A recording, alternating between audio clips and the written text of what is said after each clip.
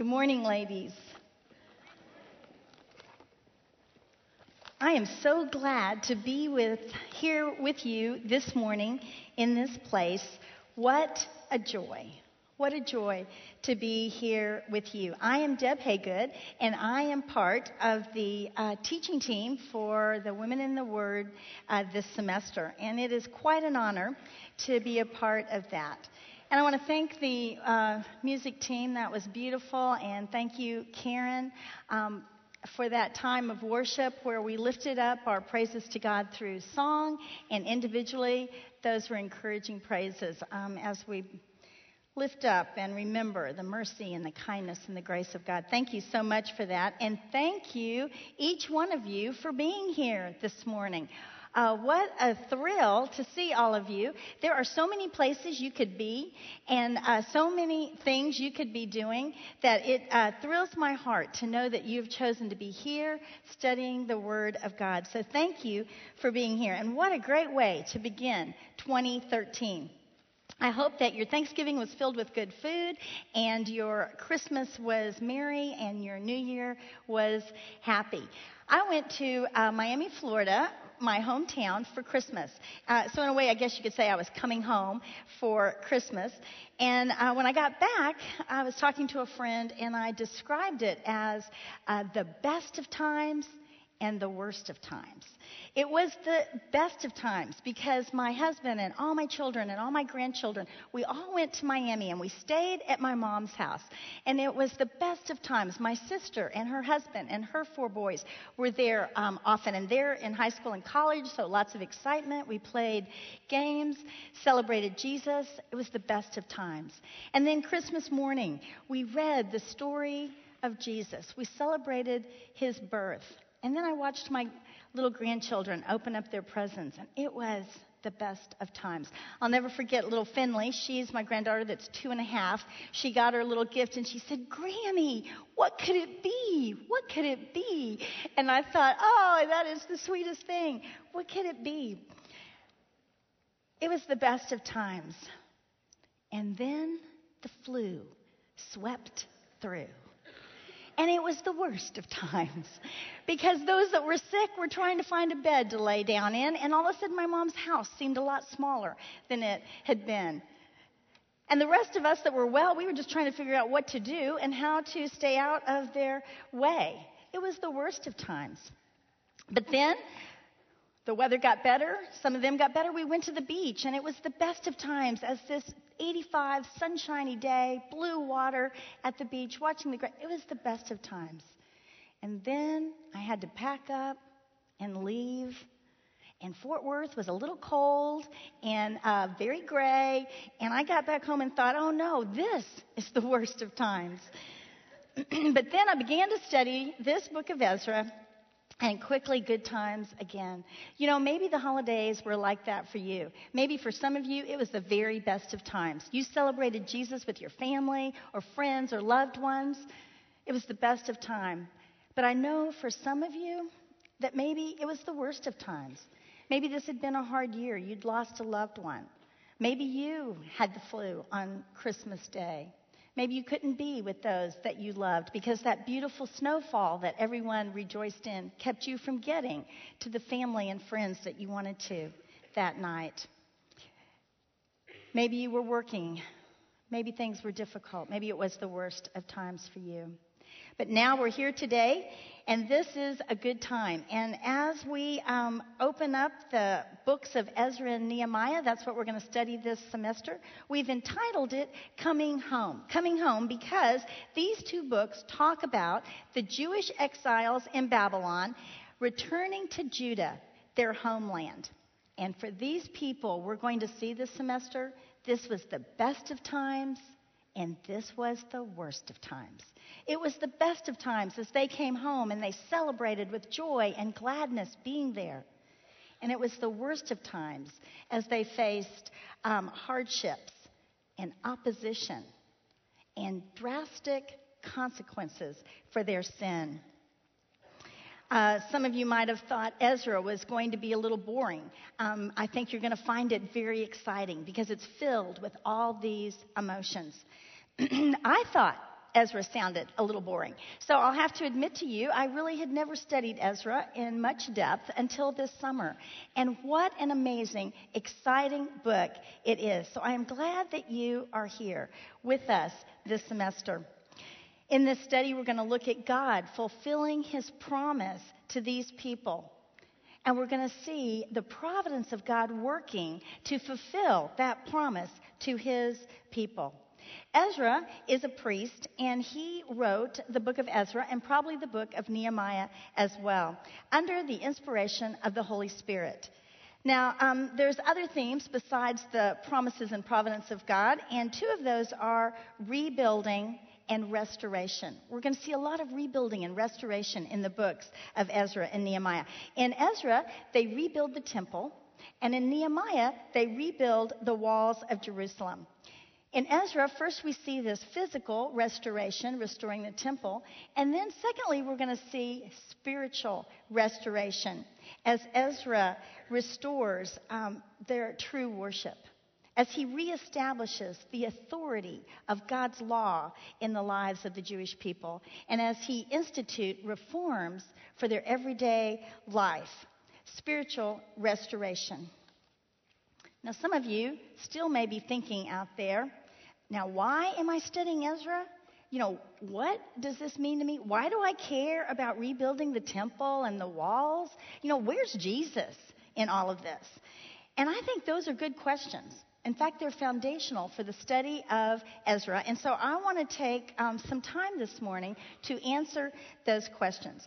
Now, Ezra is a book of history. Really, the whole first half of the Bible is all history.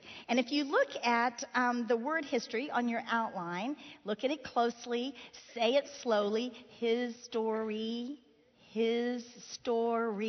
you kind of hear his story. And that's what history is. It's his story. It's God's story of love and redemption for mankind. It's a love story. And we all love love stories, and this one we love especially because we're in it. We're part of this love story. If you go back to the very beginning, we see the story begin. Genesis 1:1. God creates the world and everything in it, and then he creates the human race. He creates mankind, Adam and Eve. And pretty quickly, we see them rebel against God.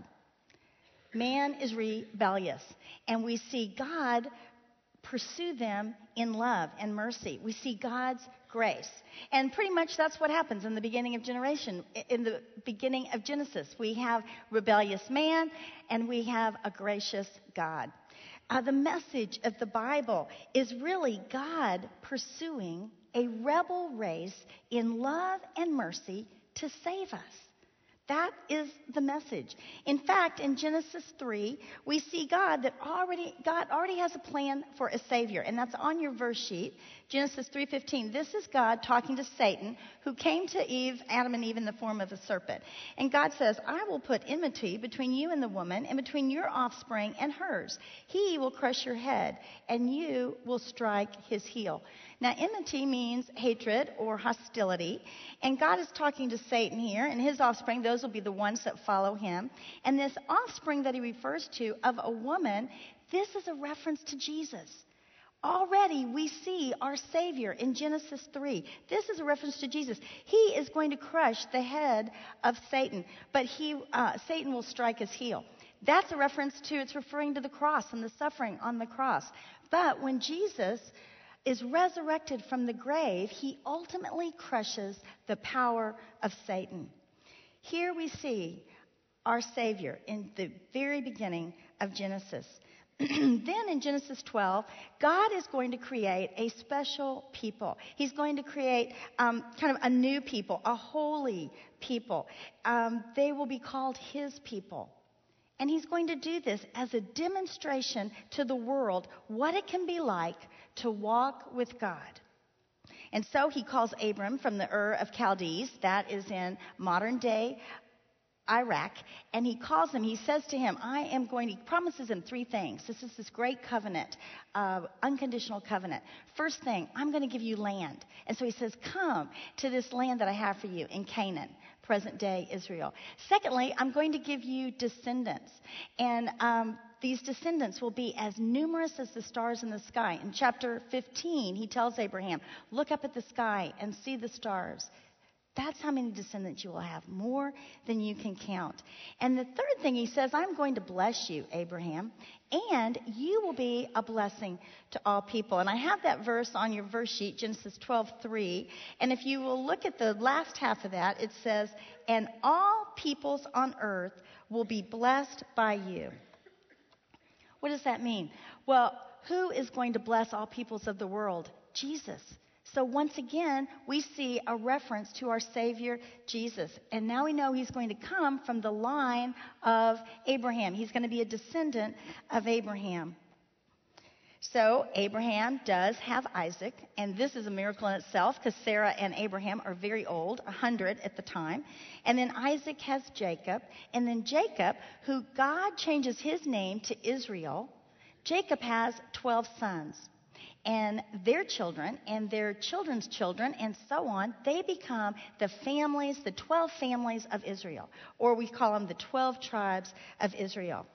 Now, the 10 older brothers, they sell Joseph into slavery, their younger brother. And he is taken off to Egypt. But God has another plan for Joseph. And so while he's there, he becomes the right-hand man to Pharaoh.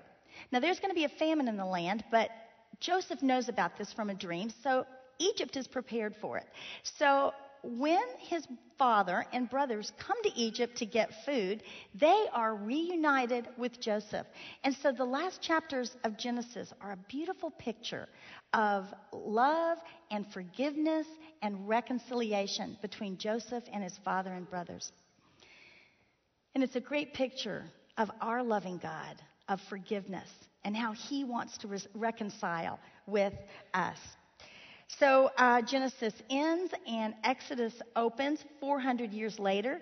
And the good news is these 12 tribes of Israel have multiplied into 2 million people. Maybe some say even 4 million people. It is large. The bad news is they are slaves in Egypt. And so God sends Moses to deliver his people. And it's not easy. It takes 10 plagues. And that 10th plague is what does it, because the angel of death comes and takes the firstborn out of every household, except for the Israelites, who have put the blood of a lamb on their doorposts. And the death angel passes over. Ted talked about that last Sunday, and we're going to talk about the Passover again in a few weeks. So I wanted to touch on that. So after this 10th plague, Pharaoh says, okay, Moses, go, take your people and go. And so he does, and they leave Egypt, and they Red Sea parts, they cross through on dry land, and Moses takes them to Mount Sinai. Now, Mount Sinai is very important, and it's foundational for our study in Ezra. So listen, God gives Moses 2 things. One, Moses gets the law from God. Now, the law, the 10 Commandments, and all the other laws in Exodus and Leviticus, these are for the people of Israel's benefit. The law was a good thing. It wasn't God trying to put a fun limit on the Israelites. It was a good thing to bless them and to prosper them and to protect them. You all know about the fun limit. If you have teenagers and you've ever said, you need to be home by midnight, and they say, are you the fun police? Fun limit. You've probably heard something in that way. No. We don't want to put a fun limit on our kids. We want to protect them. We love them. We want to bless them. And so we give them these limits. These were what the laws were like for the Israelites. They were to be God's blessing and protection on them. Also, they were supposed to be a demonstration of what it's like to walk with God, what it's like to be blessed by this living God. And so all the pagan nations around them, the Gentiles around them, would see this demonstration, and they too would want to worship God and follow after God. Now, the Israelites didn't do this very well. But we can't be too hard on them, because sometimes we do not live our lives showing the love of Jesus very well. So they sometimes forgot that this was part of their job as walking with the Lord, that this was a demonstration of his love, because you remember back with that covenant, God is going to bless all peoples. It's always been about all people, not just his special race. And so they get the law. The second thing they get is the pattern for the tabernacle. Now, the tabernacle, that means tent. This is going to be a place to worship God. And God gives very specific instructions. And it's going to have cloths that hang down on poles, and it'll have a covering. And in the middle of this tent, it's going to be very large, would be an altar. And this is where the priests would offer the sacrifices to God for the people's sin. And then past that is another little tent inside this big tent. And this is the Holy of Holies. And ladies, this is where the Spirit of God dwelt, the Shekinah glory. God's Spirit dwelt among them in the Holy of Holies in this tabernacle. And it was mobile because they were traveling through the wilderness going to the promised land. And so they could pack it up and take it with them. And then they would set it back up again to worship God. And so this is what they did. But this journey that should have only taken a few weeks ended up taking 40 years because of the Israelites' disobedience. But they finally get to the banks of the Jordan River. And before they go in to cross into that promised land, that land that God had promised to Abraham, Moses tells them, remember God. Remember God. This is what the book of Deuteronomy is all about. He says, remember God. Follow God. Follow after him. He wants to bless you. He wants to prosper you. He loves you. Because this is what God had said back with the commandments. He had said, if you obey me, I will bless you. But if you don't obey me, if you turn away from me, then you're going to experience disappointment and discipline and disaster and even death. So follow me. Moses reminds them of that. Remember God.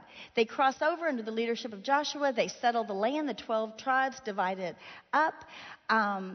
They are ruled by God through judges, and unfortunately, they don't remember God very often. This is not a good time in their history. And finally, after about 300 years of that, they call out to God and say, we want an earthly king to rule over us. And so God says, okay. He appoints Saul. He does okay for a while, but he too, rebellious man, turns away from God. And so God appoints David. And he tells Samuel, go and anoint David to be the king of Israel. Because David, this young shepherd boy, is a man after my own heart. He is going to follow me. So David becomes king. And while he's king, he wants to build for God a beautiful temple, a permanent, glorious temple. Because they're still worshiping God in this tabernacle. So God tells David, no, you can make up the plans, but it will be your son Solomon that builds this temple. But for you, I have a promise. And I wrote the promise on your verse sheet. It's 2 Samuel 7:16. And this is the promise God gave to David.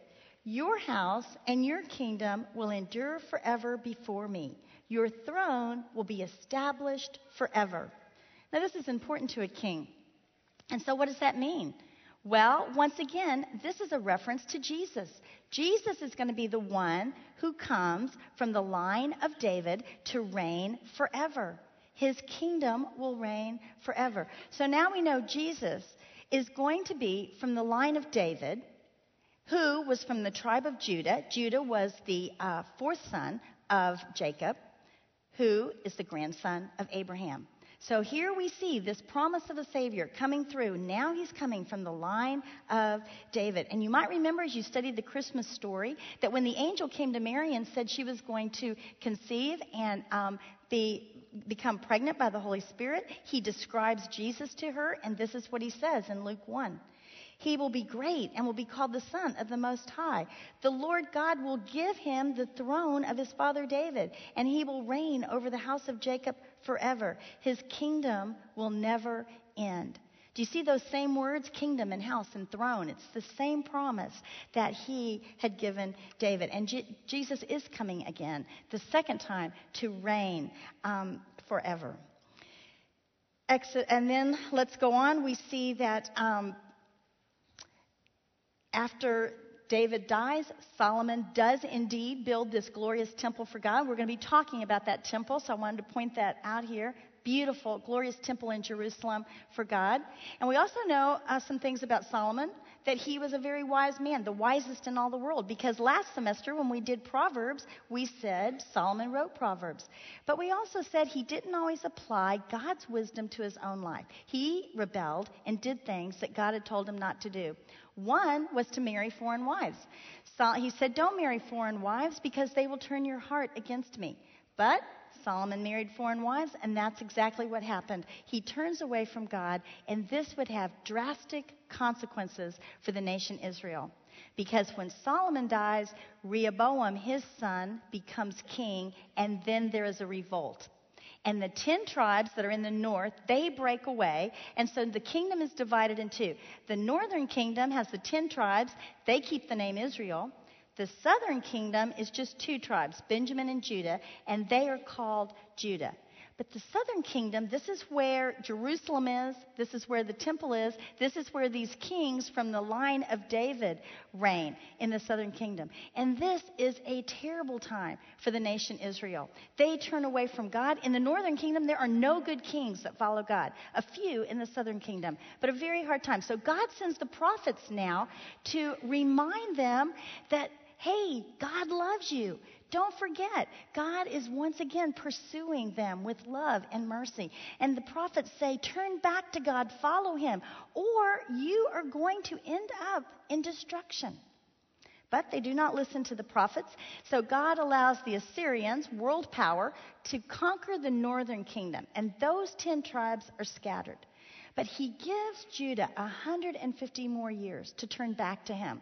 This is when Isaiah and Jeremiah are prophesying big time to the southern kingdom. Turn back to God. Do you see what happened in Israel? But they refuse. And so as you read today in your small groups, God allows Nebuchadnezzar, king of the Babylonians, they've become the world power. He allows him to come and take Judah, God's people, into captivity to Babylon. And that's where we're going to open up here today with Ezra. Actually, we studied last year Daniel, and we saw Daniel was a captive in Babylon during this captivity. And you know that we read that verse when Daniel had opened the scroll of Jeremiah and read this promise that God had given through Jeremiah to his people. And it said that they would be in captivity for 70 years. And then God promised to bring them home. And that's what's happening when Ezra 1 opens up. Now, why is keeping this promise so important? That was our original question. Why is God keeping the promise to his people so important? Well, one, it shows that he has not forgotten Israel and that he is going to keep his promise. He is a God that keeps his promise.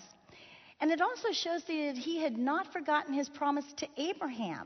That land that he had promised to Abraham and for his descendants. We're going to see that promise is important to show Israel that he had not forgotten Abraham. Also, the rebuilding of the temple was central to their worship of God. And this needed to happen. So this rebuilding of the temple, this bringing back the people of God together to worship him needed to happen. Why? Because the Savior is coming. This Savior that we have been talking about from the line of David, from the tribe of Judah, from a descendant of Abraham. He is coming. And he's coming among these people to this place. Jesus is going to be born in Bethlehem, not Babylon. And so keeping this promise to his people is foundational for the coming of Jesus. So now you see why Ezra is so important. It's very important to who we are and to our spiritual life. And it's all about Jesus. So let's turn to chapter 1 of Ezra and let's see how this is going to happen. Ezra, verse 1. In the first year of Cyrus, king of Persia, in order to fulfill the word of the Lord spoken by Jeremiah, the Lord moved the heart of Cyrus, king of Persia, to make a proclamation throughout his realm and to put it in writing. So you see here, the Persians have become the world power. They have defeated the Babylonians, and Cyrus is king of the Persians. And God is going to use Cyrus to fulfill this promise that he made to his people 70 years before. So on your verse sheet, we have that, not verse sheet, excuse me, on your outline. And the promise from Jeremiah 29:10, let's read it. It says this: "When 70 years are completed for Babylon, I will come to you and fulfill my gracious promise to bring you back to this place." And this place is Judah. Jeremiah was in Judah when God gave him this promise. So God is going to fulfill his promise to his people that he had given so many years ago. The captives, the exiles in Babylon, would return to Judah. So let's go on and look at what this proclamation is. Let me say, you're going to see a lot of names for, I want to throw this in here, for the Israelites. They're going to be called the remnant, survivors, exiles, captives, the children of God, the Jews, Judah and Benjamin. We're going to see those names, and they all refer to the people of God, the Israelites. So let's read this proclamation, verse 2. This is what Cyrus, king of Persia, says. "The Lord, the God of heaven, has given me all the kingdoms of the earth, and he has appointed me to build a temple for him at Jerusalem in Judah. Any one of his people among you, may his God be with him, and let him go up to Jerusalem in Judah and build the temple of the Lord, the God of Israel, the God who is in Jerusalem." So we see this edict is what allows God's people to return home. This proclamation allows God's people to return home. And the emphasis here is to rebuild the temple. Now I want to say Cyrus was not a follower of God. He was not a believer in God. From history we know that he worshipped the Persian gods Bel and Nebo. But we also know from secular history that Cyrus believed that if he let conquered peoples go back to their lands and set up their old religious systems, that their gods would put in a good word to his gods, and that would be a good thing for him. Cyrus does not realize that this God of heaven he refers to here is the one and only true and living God. He doesn't realize that. God is using Cyrus to work out his will. Now, Ezra uses this title, God of Heaven, 9 times in the book of Ezra. And it's more than we see anywhere else in the Bible. And it signifies that the Lord reigns from heaven. He is sovereign and powerful. That he is more powerful than any king on earth. And so be looking for that title of God, God of Heaven, as you read through Ezra. And then verse 3 here tells us that any of God's people may go back to Jerusalem. This is the providence of God. The providence of God seen here. It's God working through a foreign, unbelieving king to do God's will so that God can fulfill this promise to his people. Now, on your verse sheet, right above the graph, I have a definition of providence because we're going to be talking a lot about the providence of God this semester. And it says, providence is God bringing his will to pass so that all of life, that's the world and our lives, all of life lies under his control for the purpose of Christ incarnate. Christ incarnate is Jesus coming to earth, fully man and fully God. That's what that means, Christ incarnate. And the purpose of Jesus coming to earth was to reveal the Father so we could know God, and to give his life as a sacrifice, as an atonement for our sin, that we could have a relationship with this God. So that providence has to do with God bringing his will to pass for the purpose of Christ incarnate. And so we're going to see here that the Jewish people do go back to Jerusalem, and they go back in 3 waves. And I want to say that, tell you that right here. That's what that graph is on the bottom of your verse sheet. And the first group of Jews returned to Judah under the leadership of Zerubbabel. I love that word, Zerubbabel. We're going to be talking about him. And this group is going to rebuild the temple. And these are chapters 1 through 6 of Ezra. And then the second wave comes back under the leadership of Ezra. And that is 80 years after Zerubbabel first leaves. And it's under the leadership of Ezra. And those are chapters 7 through 10. And we're going to see Ezra dealing with their spiritual restoration. He is going to bring back worship and the Word of God. He emphasizes true worship and authority, the authority of the Word of God to do this spiritual restoration. And then the third return is under the leadership of Nehemiah. That happens about 14 years after Ezra comes back. And this group is going to rebuild the walls of Jerusalem, and that's important as well. And we'll be talking about Nehemiah later in the semester. That's the book of Nehemiah, and we're going to look at that as well. So back to verse 4. Let's finish this proclamation. And the people of any place where survivors may now be living are to provide him with silver and gold, with goods and livestock, and with freewill offerings for the temple of God in Jerusalem. Once again, we see the providence of God. He is providing for them through their unbelieving pagan neighbors. They are to give them goods and gold and silver for this trip. This is a long trip, and they're going to need lots of supplies. And not only that, they're going to give them things that they can take back to the temple as offerings. You know, this reminds us a little bit of when the Israelites left Egypt, and they made that exodus, because at that time God moved the hearts of the Egyptians, and when they asked for gold and silver and clothing, the Egyptians gave it to the Israelites as they were fleeing Egypt. And I've got that verse on your verse sheet. You can look at that later. And then in verse 5, we read, Then the family heads of Judah and Benjamin and the priests and the Levites, everyone whose heart God had moved, prepared to go up and build the house of the Lord in Jerusalem. Now, let me talk here a little bit about these names, Judah and Benjamin. We've talked about that. They are the tribes of the southern kingdom. That's who was taken into captivity. So that makes sense that it's the people of the tribes of Judah and Benjamin going back to Judah. And then the priests and the Levites here, let me tell you what that is. We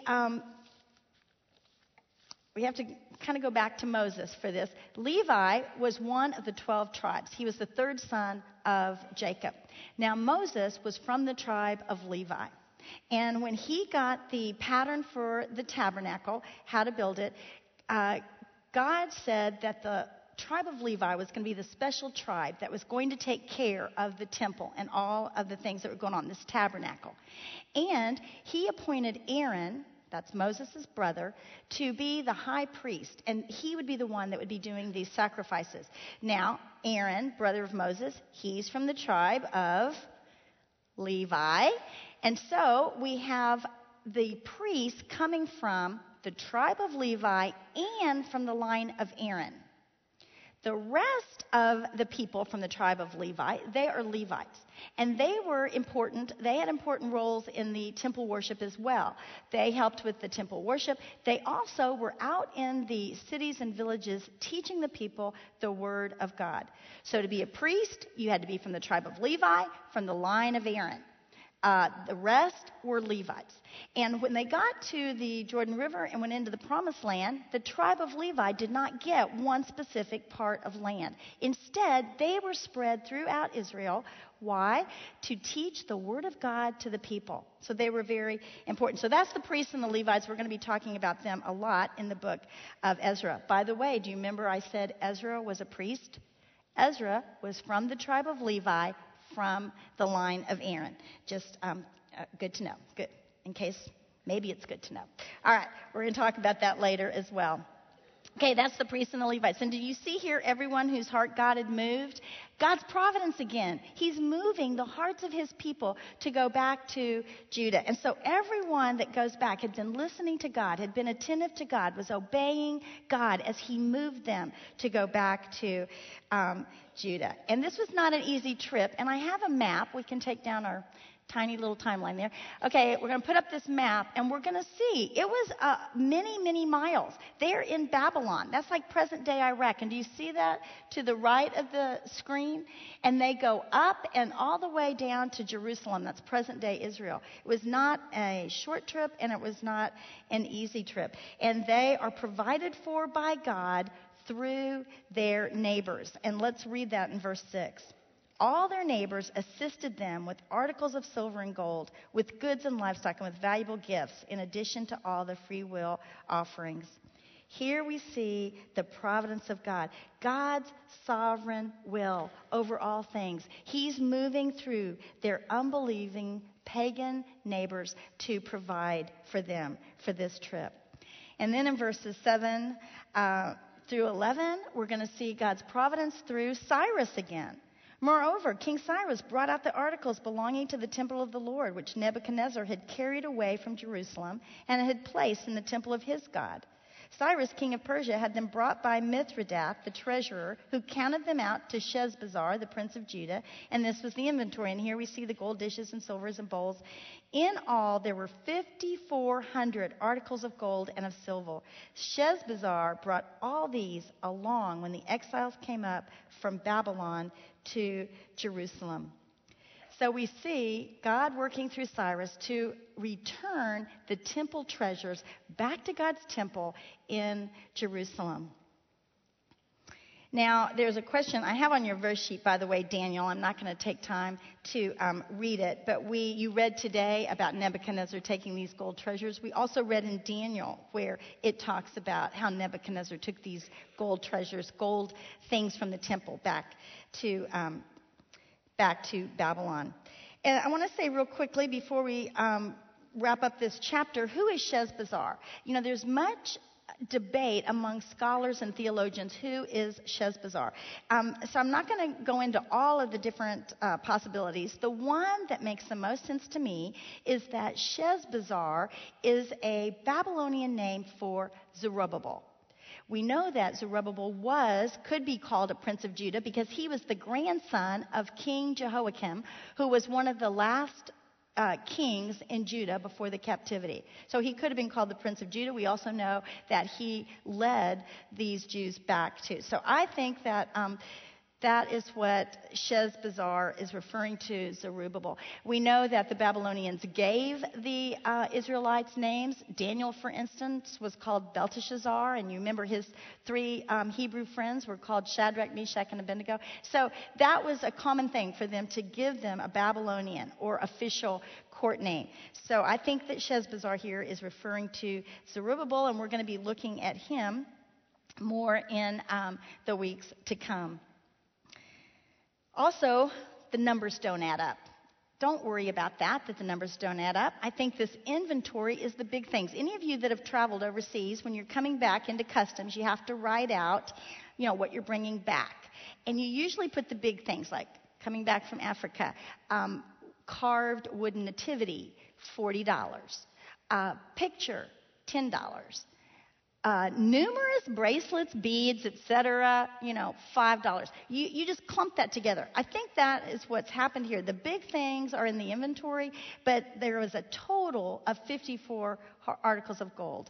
I think the important thing is here, it was worth a lot of money, and they were being returned back to Jerusalem, to the temple of God. So today we've set the stage for the book of Ezra.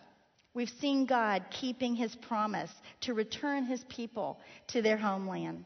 We've talked about God's providence, God bringing his will to pass.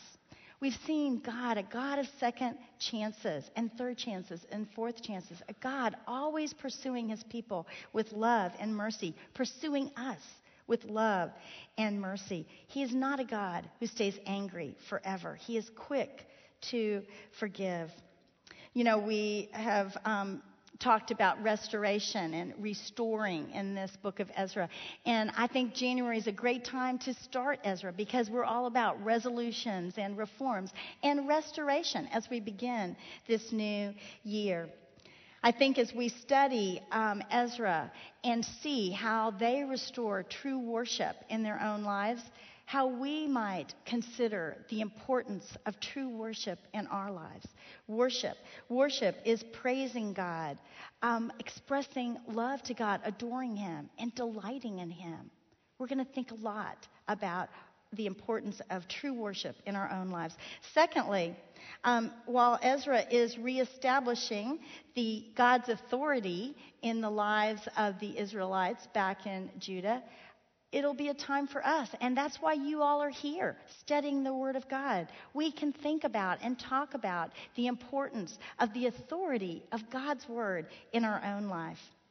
Another lesson for us is that we can remember today. I want you to remember God keeps his promises today. Just like he kept his promises back then, we know he can keep his promises today. What are his promises? You have to read the Word of God to know his promises. I put a couple on your verse sheet that are pretty familiar. John 3:16, for God so loved the world that he gave his one and only Son, that whoever believes in him shall not perish but have eternal life. That is Jesus giving us that promise. If we believe in him, we will have eternal life. A second one, Matthew 28:20, and surely I am with you always, even to the very end of the age. Jesus is with us always. He is in this room with us even now. Those are great promises, and those are just two of many that we see in Scripture. And a fourth thing, look for God's providence in your own life and in the world around you. Look for God's providence in the world around you. God is at work. When things seem impossible, when we look at the world events and we begin to be depressed or sad or confused, trust God. God is working this out. Jesus is coming back. He is working his will to bring that Jesus coming back again as an actual thing. He is at work in our life. So I hope this has encouraged you. I hope this has excited you to study Ezra. I hope it's motivated you to go out and do those homework questions and then come back next week and share with your small group. If you don't understand some of them, skip it and go on to the next. It's important just to be reading the Word of God, because it's my prayer that this semester all of us would experience the promises and the providence of God. Let's pray. Heavenly Father, you are such a good God. You are good all the time. Father, you love us. You pursue us with grace and mercy. Sometimes we don't even see it, Lord. And yet when we look around, we realize that's what you're doing. Father, thank you for your word. Thank you that you are a promise keeper. Thank you that we can study Ezra and Nehemiah this semester. And as we see you keeping your promises there, we can know that you are keeping your promises to us today. And Father, as we see your providence at work back then, we know that your will is at work in our lives and in our world today. And I thank you for that, Father, that you are in control and that I can rest in that and trust you. Lord, bless these women that have come out. Bless them. Encourage them. Be with them. And I ask all this in the name of Jesus. Amen.